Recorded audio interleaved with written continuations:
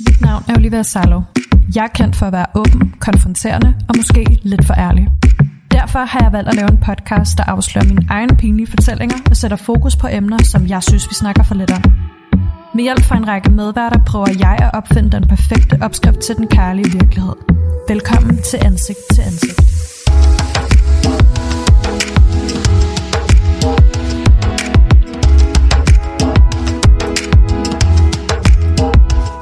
Jeg har inviteret en person på besøg i dag, som jeg for første gang stiftede bekendtskab til. Jeg tror, det er tilbage i 2018, må det være, 19, hvor at vi var på samme PR-tur og var så mega heldige at blive smidt på samme værelse. Det havde ingen af os noget imod. Og der var jeg så heldig at stifte bekendtskab til Charlotte Caroline, som ligesom mig selv, altså influencer. Men udover det, er et af de mest nærværende og observante og kærlige mennesker, jeg faktisk har mødt. Jeg føler altid, at når man er i selskab med dig, så man bliver virkelig set, og man bliver set i øjnene, og man føler virkelig, at du vil en det allerbedste. Ej, det betyder rigtig, rigtig meget at høre det. Det er store ord, men det... Jeg tror sådan, for mig er det vigtigt det der med, som vi også oplevede, da vi boede på det værelse der, at man går ind i nye relationer, og de relationer, man har sådan 100%, i stedet for, at det bliver lidt mere på et overfladisk plan. Præcis. Så det betyder meget for mig at høre, at det også er det, du oplever. Ej, men det er det virkelig, og det håber jeg også, at sørge for at sige nok til dig, fordi at jeg føler, at det er så vigtigt, når folk bare ser en, og også kan spørge, hvordan man har det, uden at det er overfladisk, men jeg føler altid, at det er lige til hjertet, og det er lige fra dit eget hjerte. Så det er totalt dejligt, også fordi jeg kan mærke, at du emmer en kæmpe stor sårbarhed, som jeg tror, der er rigtig mange mennesker, som faktisk godt kunne lære noget af, det her med at have en selvindsigt, der gør, at man kan se ind af, og måske også prøve at fifle lidt med, når man ligesom har de her store sårbarheder, og hvordan man bearbejder det. Og så synes jeg også samtidig, at du er sindssygt god til at dele ud. Jeg synes, at når man laver det, som vi gør, og vi er jo begge to, du er lidt mere fashion, end jeg er i forhold til at være influencer, men vi er jo begge to også personlige influencer. Ja. At jeg synes bare, det er totalt fedt, når folk deler ud af sig selv, også når de har det hårdt. Vi skal snakke lidt om heartbreak, helt klassisk knust hjerte, og vejen til at skulle opbygge sig selv efterfølgende. Det skal vi, fordi at det for det første har været mega relevant for mig, fordi det er noget, jeg har oplevet her for nyligt, men specielt også fordi, at det er noget, som du har oplevet virkelig, virkelig stærkt, og faktisk i en rigtig lang periode. Det har været en lang kamp. Fucking lang kamp. Ja, et sejt træk, men som vi også snakkede om, at der er jo en grund til, at man nogle gange skal igennem nogle ting, og for mig har det nu, kan jeg se, været en lærerig og god rejse i forhold til, at jeg kom ned på den anden side, klogere på mig selv, og også fundet ud af nogle ting undervejs, hvor jeg måske skulle have taget en plads, jeg ikke tidligere har gjort, så det har ikke været helt skidt, selvom at det måske ikke lige var det, jeg tænkte til at starte med. Hvis du skulle sætte ord på, hvem du selv er. Ja. Den er altid spændende. Hvordan vil du så beskrive dig selv? Jamen altså det skal jo lige siges, vi har jo ikke forberedt noget. Nej, og det var også at vi var rigtig sådan, er der noget jeg kan forberede? Nej, det er jo det, jeg godt kan lide, når vi tager den på gefylden, fordi så bliver det sgu engang lidt mere ærligt og lidt mere sårbart, ikke? Jo, det er rigtigt. Jeg vil beskrive mig selv som ekstremt empatisk, og som en meget altså sådan oprigtigt nysgerrigt menneske på andre mennesker, nærværende og meget sådan dyb. Reflekterende, vil jeg sige. Ja, og så altså ekstremt, og det er faktisk sådan lidt svært, det der man skal sidde og køre, eller sådan sætte sig selv op, ikke på en pedestal, men sådan, det er nogle gange lidt svært der med at skulle... det er meget udansk. Ja, og også rigtig godt at gøre en gang imellem, men jeg vil faktisk også sige ekstremt kærlig. Og så sjov og altså humoristisk i den forstand, at jeg er jyde, og der er bare nogle gange en plat humor, der lige kommer ind fra højre. Jamen, der kommer myrerne sgu på banen.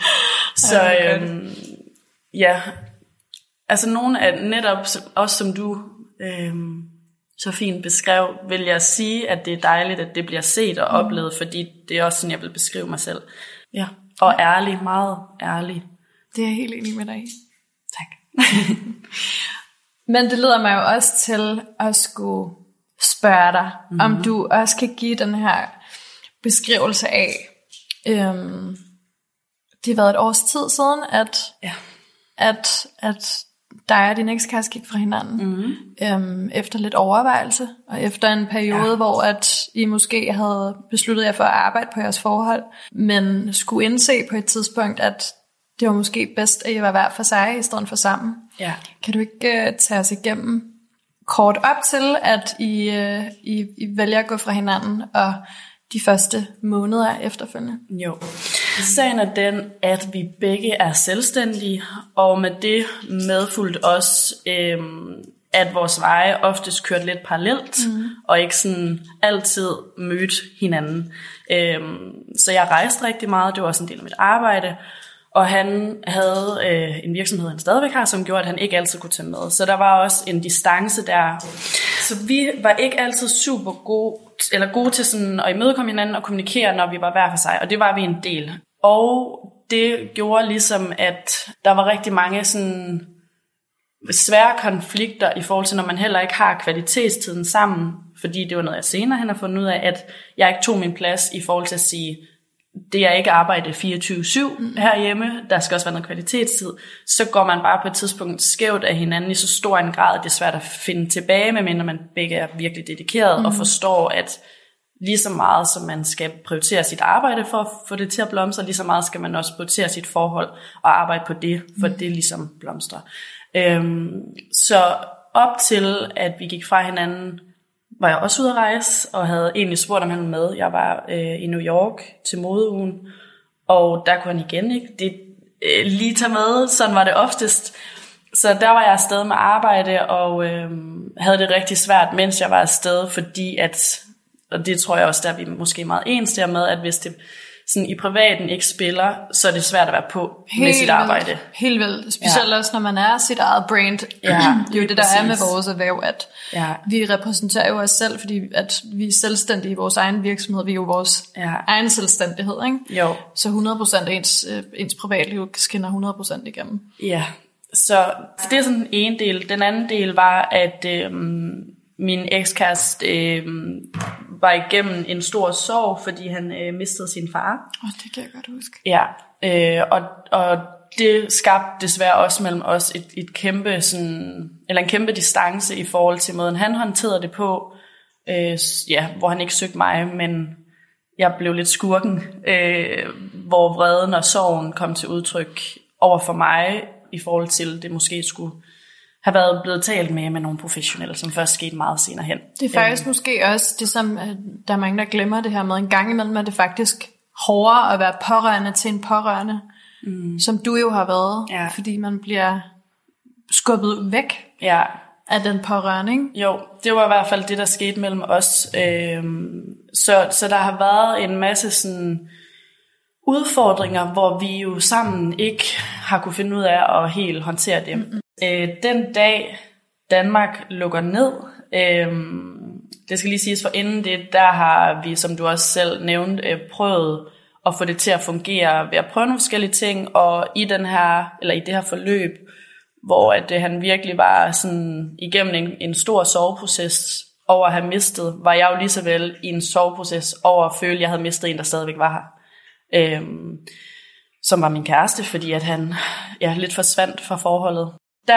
Der havde jeg blandt andet sagt, okay, jeg prøver at flytte ud, fordi det er rigtig hårdt at være i et hjem, hvor man ikke bliver set, og hvor man føler, at man nærmest bare er til besvær, og man går på listetog, og man ved ikke rigtig, hvad man skal gøre. Og så blev jeg fanget i en sådan dårlig samvittighed over, at jeg havde det svært, når at det burde jeg jo ikke. Det var jo ikke mig, der måtte have det svært. Så jeg var sådan, jeg har brug for, hvis vi skal overleve det her, fordi jeg havde en periode, hvor jeg stod op og var ked af det, og kunne ikke komme i gang med dagen i lidt for lang tid.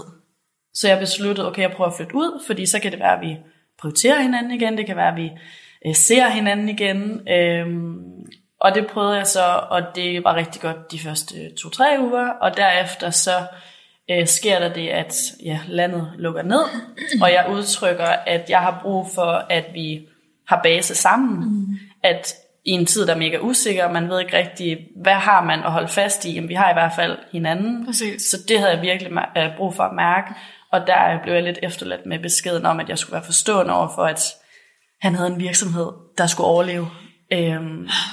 Og der kunne jeg bare mærke, okay, det var ligesom det sidste, jeg kunne give, i forhold til at være forstående. Der var sådan, nej, her til jeg ikke længere.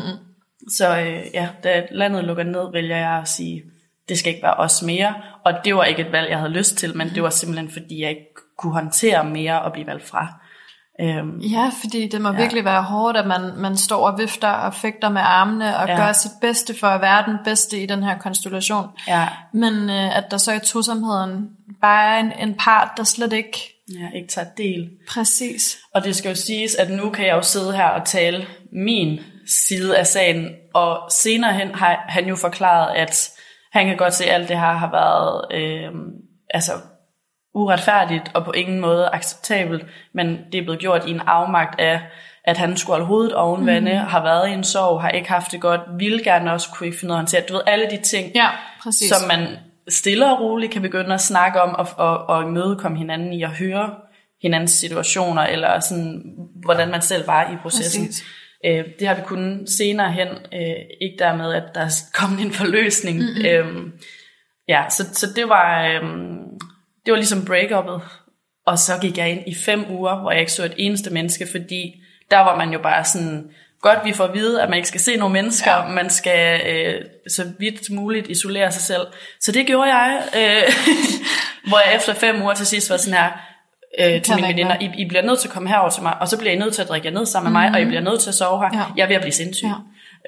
Men også fordi man netop har været vant til så lang tid, netop at være et forhold, og så lige pludselig, når man går fra hinanden, når man er sårbar, og så fucking under en lockdown på den der måde. Nej, det var ikke godt. Også bare fordi man måske tænker, okay, nu sidder jeg lige og plejer mig selv, men man ender jo med at blive skingerne sindssyg, fordi at det er ens tanker, der blusser op konstant. Ikke? Du ender jo med at sidde og have sådan en konstant kamp i dit hoved omkring, hvad der er rigtigt og hvad der er forkert, og hvordan skal jeg føle, har jeg gjort noget forkert, har jeg gjort det rigtigt, nu sidder jeg her, alle de her ting, der følger ind. Ikke? Jamen lige præcis, og fordi det netop ikke var en beslutning, jeg havde lyst til. Jeg ville for alt i verden jo bare, at vi skulle være os, og et er, at jeg arbejder med de sociale medier, noget andet er, at når jeg så sad og så på de sociale medier, hvordan folk blev tættere. Jeg ved også godt, at der er en bagside med medaljen, der også var nogle forhold, der blev udfordret, men jeg så selvfølgelig kun dem, hvor det gik rigtig godt, og det havde hyggetid, og jeg tænkte, fuck mit liv. Ja. Så det kombineret med, og det ved du også, at vi skulle jo faktisk stadigvæk være på. Der er jo rigtig mange, når så er man hjemmesendt, eller når nu er tiden lidt usikker. Jeg skulle stadigvæk dagligt være på, og jeg skammede mig på en måde, at skulle skrive til min agent og mit bureau, at jeg har det ikke super fedt lige nu. Jeg vil selvfølgelig gerne holde biksen kørende. Vi løfter i fællesskab. Jeg gør mit bedste. Præcis. Så det var en mærkelig tid med at skulle udad til, for der kunne jeg ikke sige det, som det var til at starte med, at alt spiller, find den indre ro, og det var fordi, jeg var sådan her, jeg bliver nødt til selv. Der er kaos. Og det var det, der førte mig til, at komme ud på sådan en selvudviklingsrejse, fordi jeg havde ikke nogen redskaber til, hvordan skulle jeg komme igennem det her. Jeg havde ikke engang mine veninder til, og du ved, kunne have den der tryghed ved, at vi er sammen, fordi det var jo stadigvæk distanceret over kald. Ja.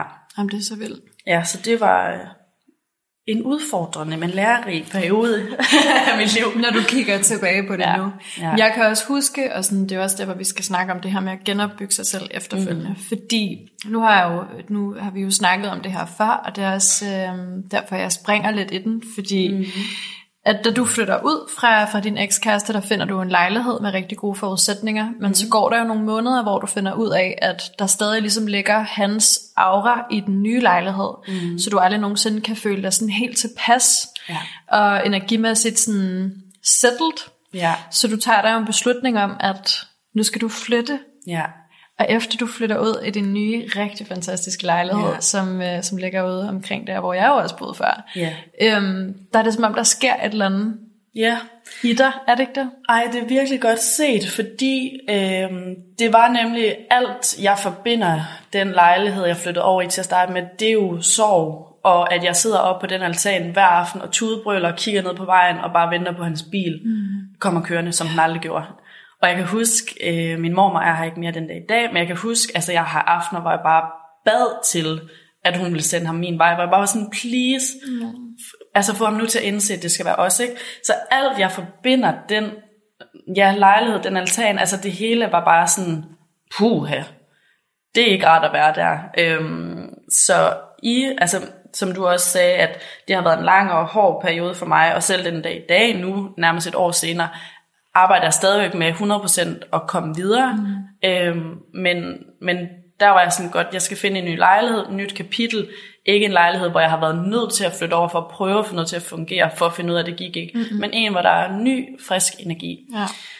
Og det er også et sjovt sådan, kapitel at tænke tilbage på, da jeg står der i coronatiden og ude og se fremvisninger på lejligheder, hvor alle lykkelige par står. Hvor hver andet par er gravide, eller ældre par. Ja. Jamen, jeg stod der alene, og da jeg er ude til den 5. fremvisning, er der en ældre dame, der vender sig om, og man står altså med corona-afstand, så der bliver råbt, for hun kan råbe mig op og sige, nå, du står her også alene. Jamen, det skal nok gå. Og der tænkte jeg bare, for satan godt, så er vi landet. Det er så sjovt med de der, fordi at specielt sådan noget nybyg.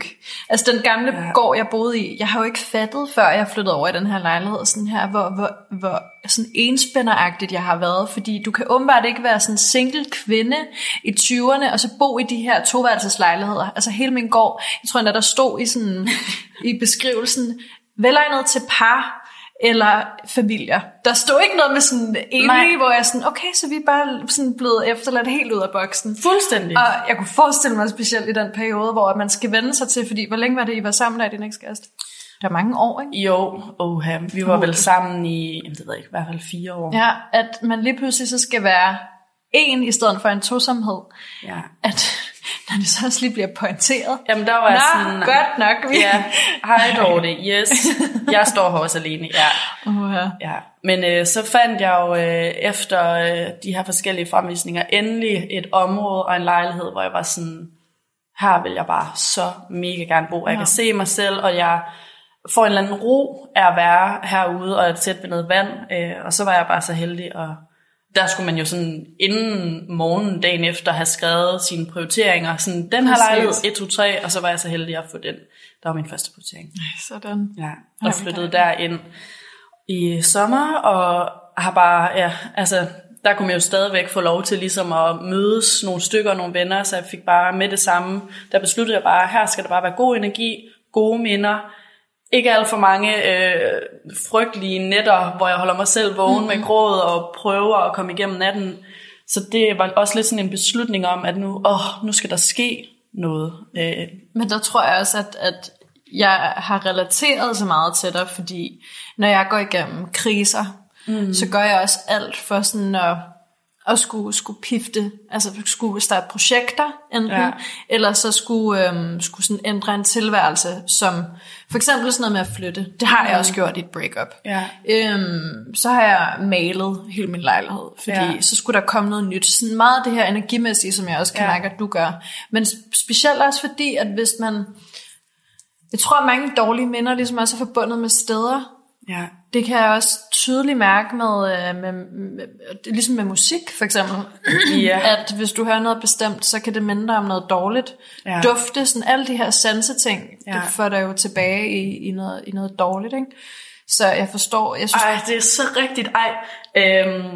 Sangen, er det Nudes? Ja, hvad fanden er den hedder? Med Jada. Ja, så god. Jeg kan bare huske, altså, og heldigvis kan jeg godt se det nu som noget positivt, men jeg ser bare tydeligt for mig en aften i min gamle lejlighed, hvor jeg hører den, er mega ked af det, har lige drukket et ekstra glas rødvin, og bare hulker løs, og var bare sådan, den sang, hver gang jeg hører den, så ser jeg bare mig selv i det der grå joggingsæt, foran mit spejl, bare tudbrøl, men også som en helingsproces, altså som i musikken, selvom det gør ondt, og selvom det kan skabe nogle minder om sådan, det var måske ikke det fedeste moment i mit liv der, så kan det også skabe minder omkring, hold kæft, hvor jeg er kommet langt fra dag til nu. Men det handler jo også ligesom i opbyggelsen, at spørge om, at man begynder at få sådan en selvindsigt omkring, som du også siger, i stedet for at forbinde det med noget dårligt, så faktisk at forbinde det med noget opbyggende, og tænke, okay, der tog jeg ligesom fat, og så vendte jeg situationen om. Ja. Det er specielt med de her sanseting. Ja, helt vildt. Ja. Der er altså nogle, og det er også det, der er bare, og det er jo endnu en del af alt det her, jeg også fandt ud af med tiden, at der er nogle redskaber, man også kan gøre brug af, som er med til at rykke en, ikke? Ja. Mens man er i det der sorte hul, hvor man ikke kan se, hvordan fanden man kommer op. Min søster, min ældste søster, hun skrev til mig, at selvom det er hårdt lige nu, så er du det bedste sted i den bedste tid til den situation, du er i lige nu. Og det var så fint skrevet, for der gik det op for mig, hvor er det godt, jeg ikke har min normale hverdag, for så havde jeg rejst, jeg havde flygtet fra det hele, jeg havde drukket mig ned med vennerne, jeg var flygtet, og så havde den ramt mig med 300 km i timen, måske et halvt år senere. Så trods det var en hård tid, og det var hårdt at være alene i det hele, var det den bedste tid for mig lige i den situation, for jeg var nødt til at skulle på en eller anden måde komme igennem det. Præcis. Ja. Ej, det er fandme det bedste råd. Sjovt, at der ville jeg have gjort præcis det samme. Det er faktisk det værste, der har været med coronaen. Og måske også det bedste, sådan det her med, at du har fandme ikke mulighed for at flygte. Du kan ikke flygte. Du kan ikke flygte. Sådan, du er stuck. Og sådan, at det er bare, altså nu må du deal med dine problemer, og sådan, du må bare tage, du må fandme bare, hvad hedder det, roden ved hårene? Tag tyren ved hårene. Ja, rigtigt. Ja. Hvordan sådan år efter, hvis du kigger tilbage på, hvordan du havde det dengang, og er du så glad på for den måde, du har valgt at håndtere hele det her forløb på?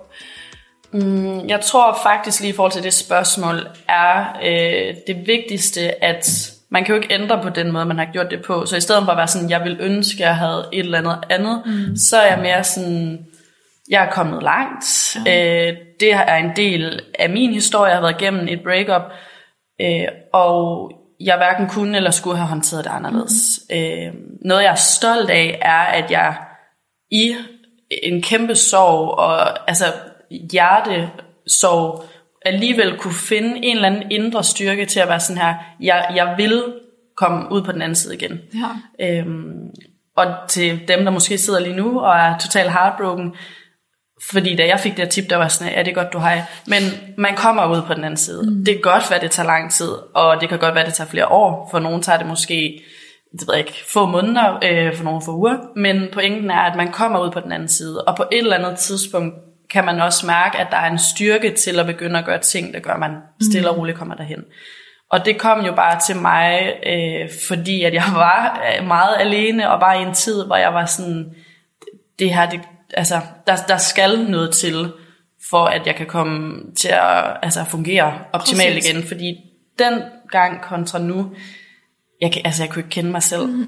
Slet ikke. Det var så langt fra også, hvem jeg er som menneske, og nok også det, der er vildt, det er, jeg har været i 2 tidligere lange forhold.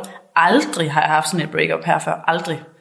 Så det var anderledes, og det skete på en måde, man måske heller ikke havde set komme, så derfor var der bare så mange ting, der skulle håndteres oven i hinanden. Altså både det med, at det var ikke en beslutning, jeg ønskede, men det var en beslutning, jeg var nødt til for mig selv. Ja. Så jeg begyndte jo at dykke lidt ind i sådan det spirituelle. Det spirituelle har for mig virkelig været et rigtig, jeg ved ikke, om man kan kalde det et redskab. Men det er men 100%, fordi at jeg har fundet totalt meget glæde i præcis også det spirituelle. Jeg skulle til at sige det virtuelle, jeg ved ikke. I det virtuelle, i det spirituelle. Og som vi også har snakket meget om, og det, som jeg også kan høre, vi har til fælles det her med de energiske rum, fordi jeg har altid troet, at det var fandme bare noget gøjl. Altså som om, at energier har noget med noget at gøre, indtil at jeg fandt ud af sådan, og sådan noget med law of attraction, at hvis du putter en tanke ud i universet, og du seriøst bare giver den al den positivitet, som du har lyst til, så skal det sgu nok gå den vej. Ja. Og jeg kan mærke nu, at der er sgu et eller andet med de her ting, sådan, også hvis folk dykker lidt ned i astrologi, altså der er et eller andet med de her energifelter. Ja. Så jeg forstår dig 100% med det spirituelle. Det er altså noget, som jeg tidligere har været sådan, hvad fanden snakker folk om? Ja, og jeg tror ikke nødvendigvis, man skal ud i nogle oplevelser eller sådan situationer i sit liv, som gør, at man er sådan, okay, nu bliver jeg nødt til at have et eller andet, jeg kan holde fast i, eller nogen, der kan guide mig eller noget, men det var det, der skulle til for mig.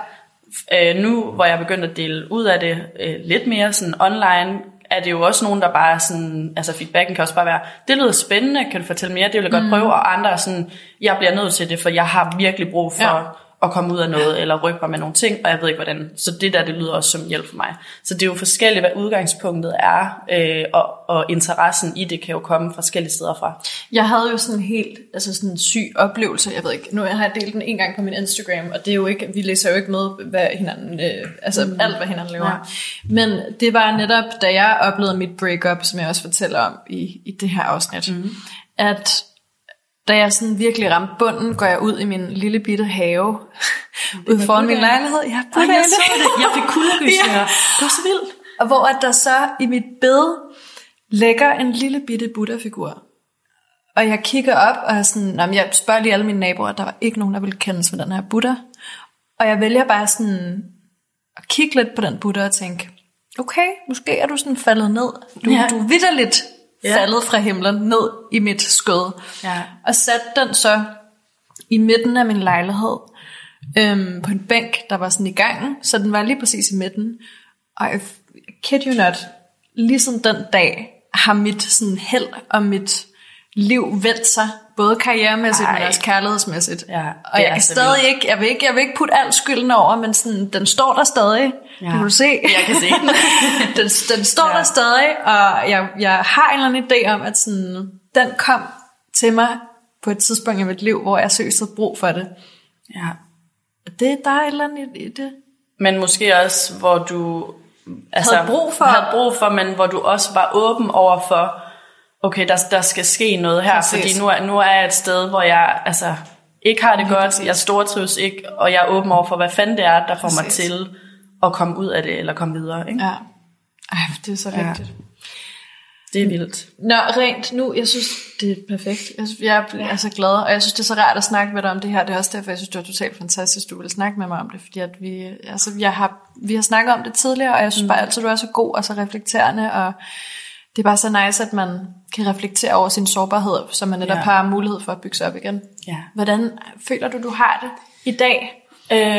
Jeg føler, at jeg har fået nogle indsigter undervejs, som har gjort, at jeg i hvert fald ikke kommer til at gå ind i et nyt forhold, som jeg gjorde det tidligere. Fordi jeg også har lært, at jeg skal tage min plads i et forhold og sætte nogle grænser i forhold til, hvad jeg tillader, i den forstand, at det er vigtigt med kvalitetstid, og arbejdet er ikke alt, og havde jeg gjort det noget tidligere, kunne det også være, at det havde ændret sig. Lang historie kort, så har jeg lært også at kigge indad, at det kun er ens partners fejl. Det synes jeg er super vigtigt, for det er også noget, jeg har lært meget af. Sådan, det skulle ikke altid deres skyld. Nej, og det er ikke kun den ene. Selvfølgelig er det et samspil, og der kan også være nogle ting, hvor her er det partneren, som decideret skal gå ind og ikke ændre, men i hvert fald gøre nogle ting anderledes. Så den del er rigtig, rigtig vigtigt at tage med mig videre. En anden er, at man ikke må lade ens tidligere forhold definere, hvordan alle ens, eller ikke alle, men ens nye forhold fremadrettet så kommer til at være på samme måde. Præcis. Og at en person, man tidligere var sammen med, altså det er ikke fordi sådan er alle mænd. Fordi jeg kunne godt mærke sådan tilliden til andre mænd måske har været sådan en, nej, det ender bare med at være på den her måde, eller nu er han sådan, og det er også fordi, hvor sådan, det ved du ikke om et nyt menneske. Det baserer du på noget, du kender. Præcis. Så det arbejder også rigtig meget med at være sådan åben over for nye relationer, og hvordan andre er, og ikke være for specifik omkring, det skal være på en bestemt måde, når jeg indgår i en relation. Præcis. Men være lidt mere åben. Og så har jeg lært at trække mig ud af mine tanker og følelser, og se det lidt mere sådan udefra, altså så når jeg bliver ked af det, og bliver såret over nogle ting, så være mere sådan, jamen det er jo lige nu, og det skal nok gå, du har været igennem en kæmpe sorg, det kom du igennem, det her, det er jo en følelse, der selvfølgelig skal rummes, men det skal ikke fylde hele dig. Nej. Og det er en vild god styrke, jeg har fået, at kunne trække mig ud af det, og komme igennem dagen, i stedet for at hele dagen går i stå. Det er dejligt at kunne have haft en svær morgen, men haft en god dag, i stedet for at have haft en svær morgen, og hele dagen er udlagt. Præcis. Ja. Men for at være helt ærlig, nu er vi gået ind i et nyt år, har det også været en beslutning om, at Jeg kan mærke, at min ekskæreste er min helt store kærlighed. Det har været rigtig svært for mig at skulle have den her accept over for, at noget, man gerne vil lykkes, ikke kan lykkes åbenbart. Så det er en beslutning om et nyt år. Giv slip. Kom videre. Selvom det er svært. Ja. Jeg synes, vi afslutter på den. Det synes jeg var... wow. Tak, Lotte, fordi du ville dele ud. Tak fordi jeg måtte.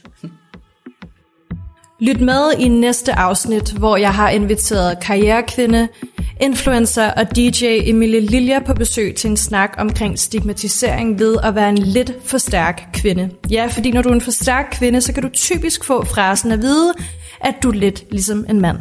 Tak for denne gang.